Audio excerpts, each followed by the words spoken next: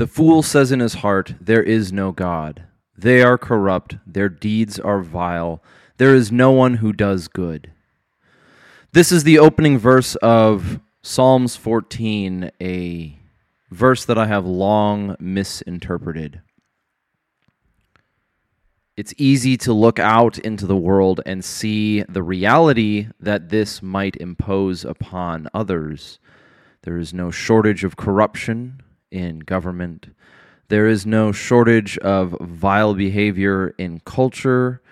And even as we look closer, we ask the question, why is it that no one does good? And the error in my judgment and the error in the perception might be chalked up to the time we are born in, the eras that we live.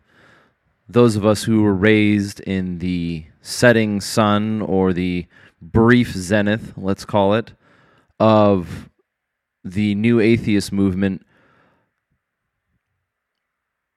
we're given one set of examples that clearly define how this verse plays out, how this truth can be seen across our horizon.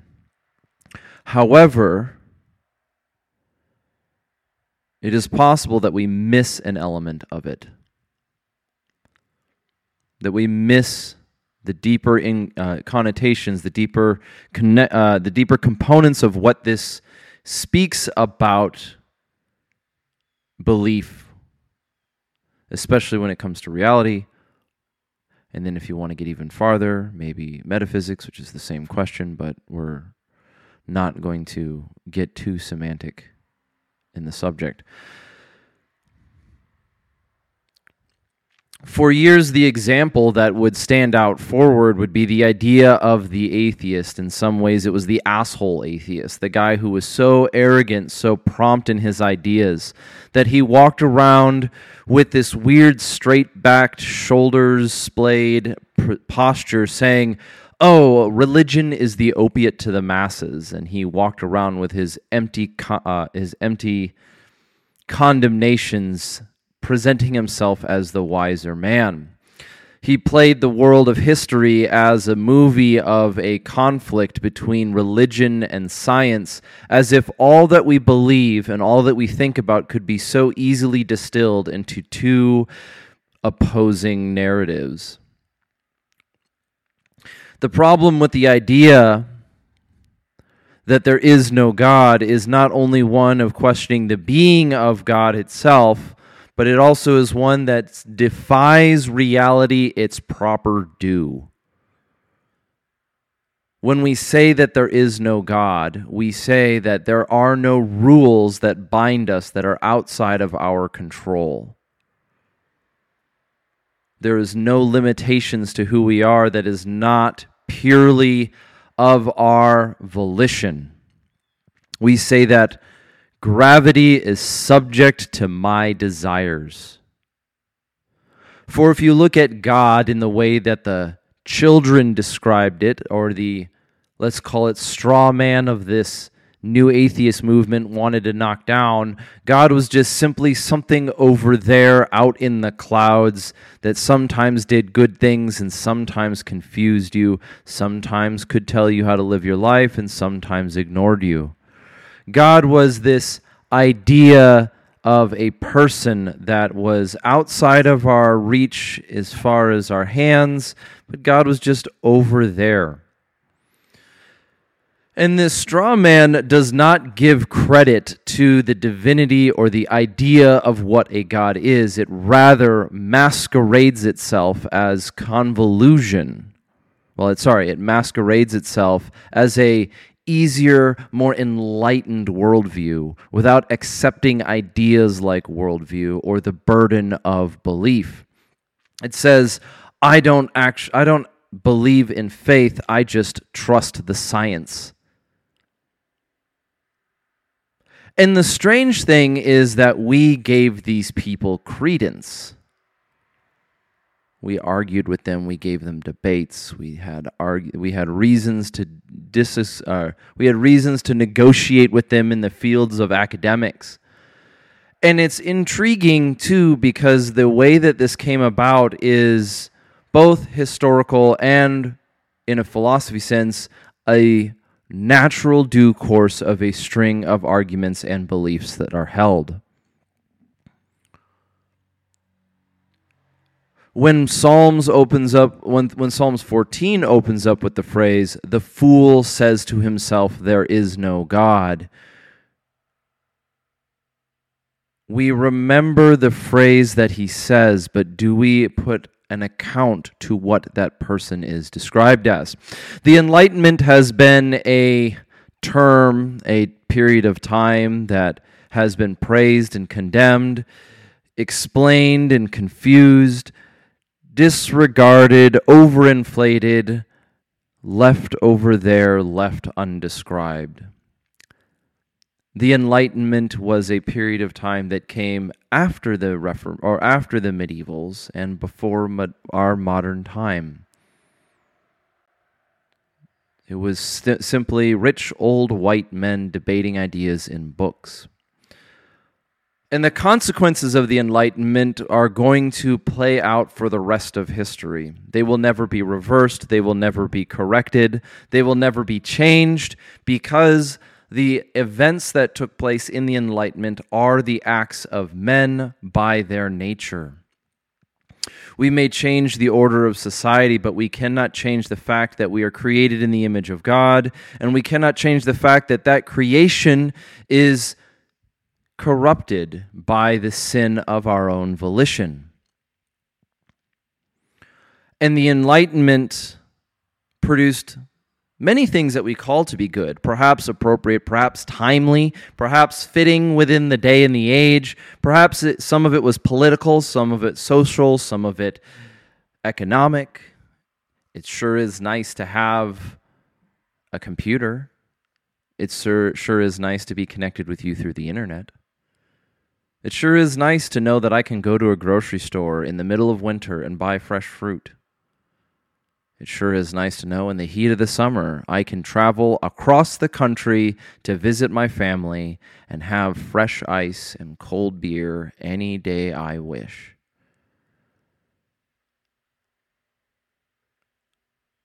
But the Enlightenment was not simply an industrial revolution, it was one of ideas.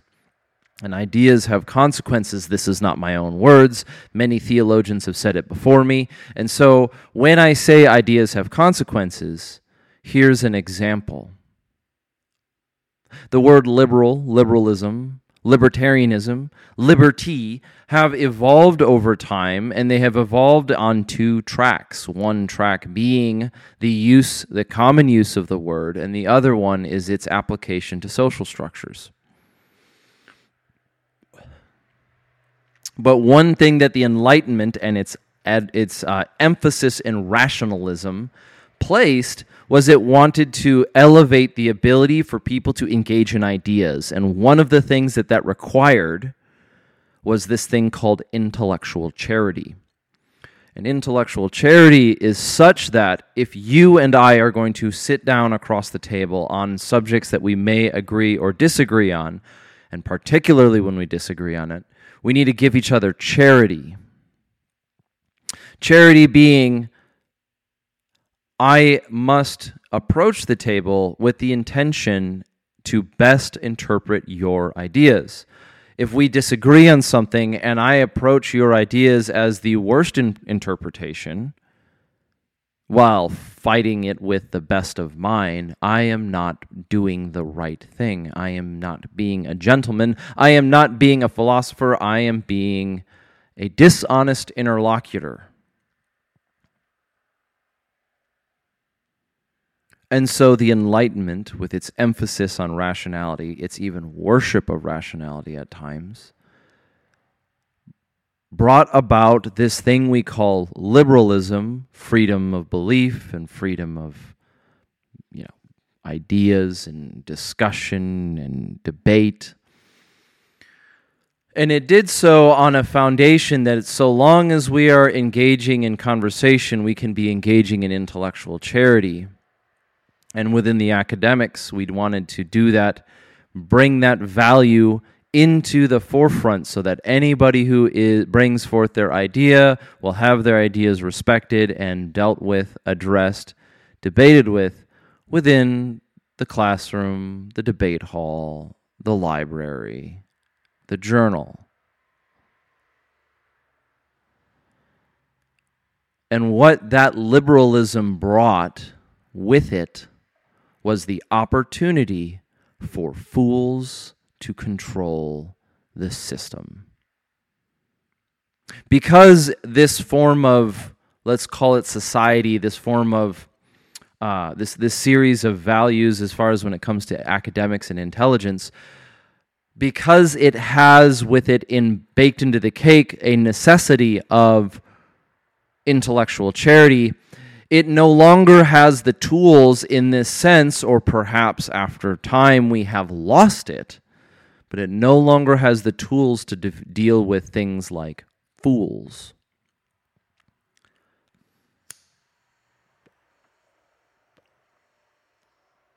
The book of Psalms in the 14th chapter opens with, "The fool says in his heart, there is no God."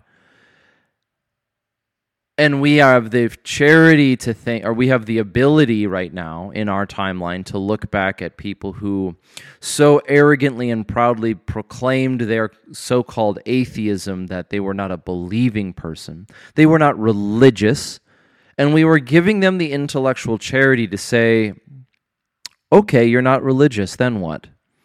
And we were played as a society, as a culture, as men and women. We were played by a trick, but not a smart trick, a virus of a trick.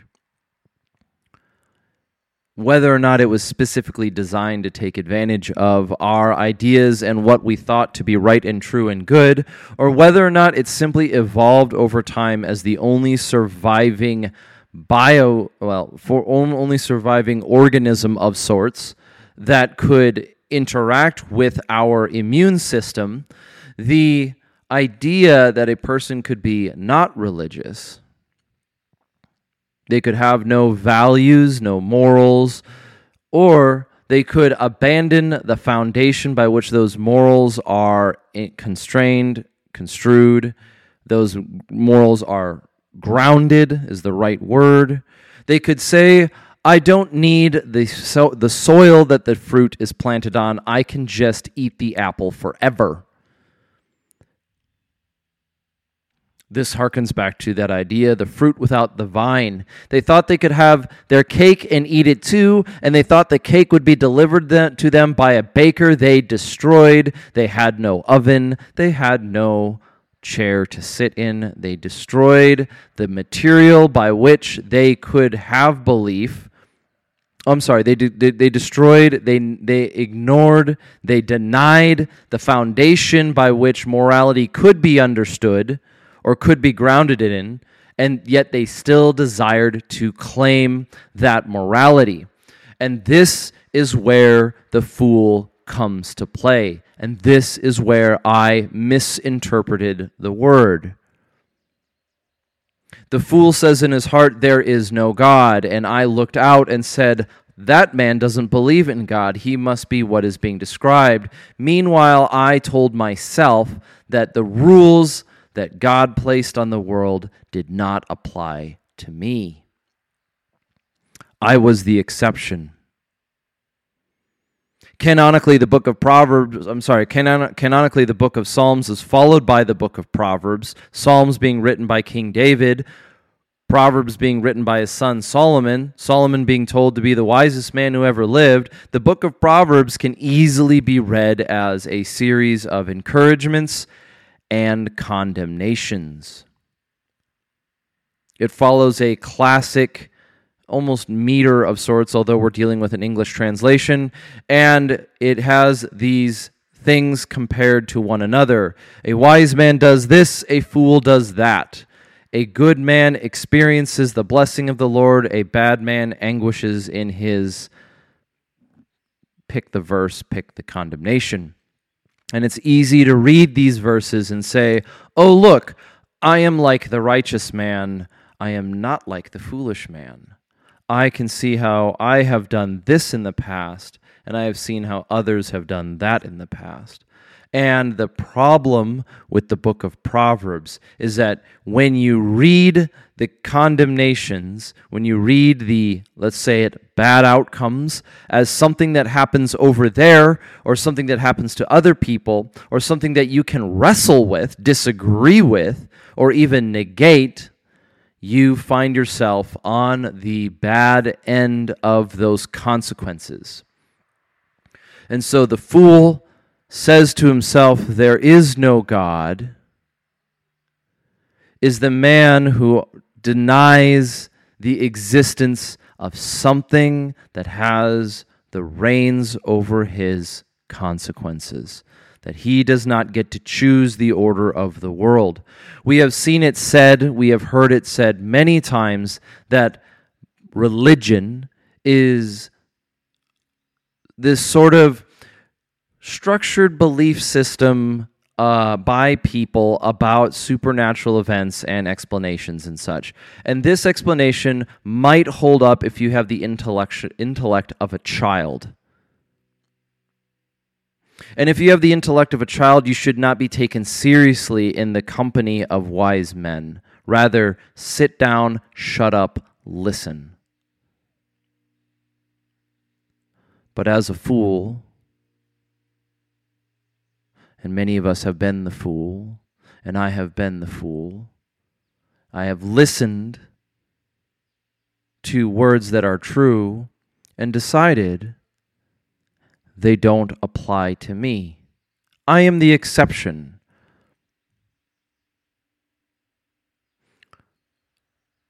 Were it so simple as a confession of main character syndrome, we could dismiss it and laugh it off.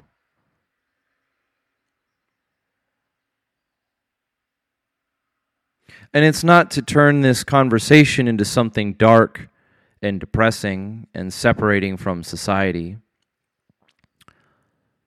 But we see that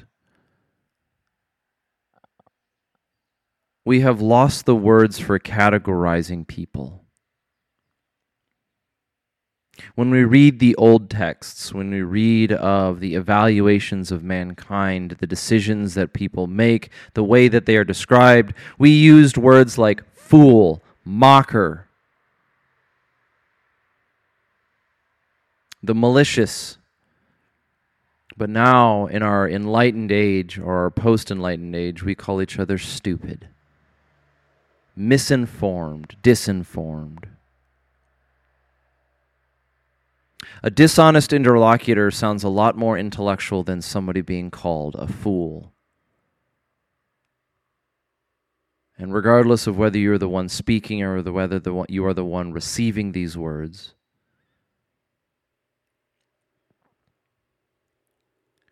we ourselves act as fools when we deny the order of the world. When we say to ourselves, we are bigger than the rules, we are saying to ourselves, we are bigger than God. And in the moment, it might feel like aspiration to greatness. It may feel like a desire to do something good. It may feel like I will go forth and do the hard thing. But what we are hiding from ourselves is that foolishness. We are saying to ourselves, there is no God. Your rules have no authority over me. Because that which determines the rules by which we live is functioning as our God. The thing that determines the rules, the morals that you live by is functionally your God. All people are religious. When the fool says that there is no God, he can do so while believing in a supernatural being, but claiming that he is exempt from the rule set. And thus we get the following. He is corrupt, his actions are vile, there is no one who does good. But there is hope. The hope of the gospel is not so simple as a feeling. It's not so fleeting as an emotion.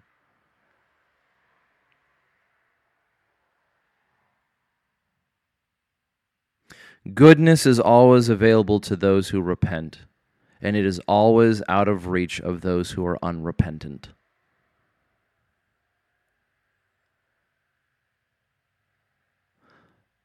And if you have found the idea of repentance a nice idea but hard to put your hands on, keep it up, one day at a time.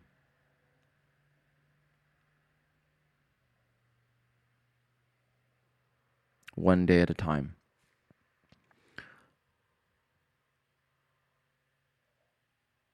So in closing, it isn't enough to blame the Enlightenment for the status of our world. However, it is also up to us. It is our responsibility as the people alive today to live in this world by the rules that are set before us.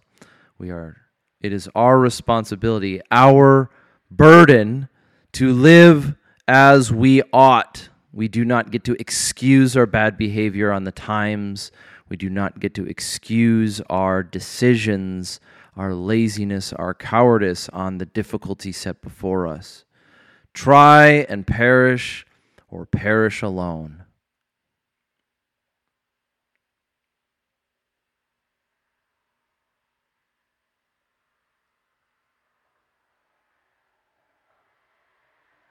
And if you find yourself saying to yourself, there is no God, that the rules do not apply to me, that I am the exception, this is your call to repent.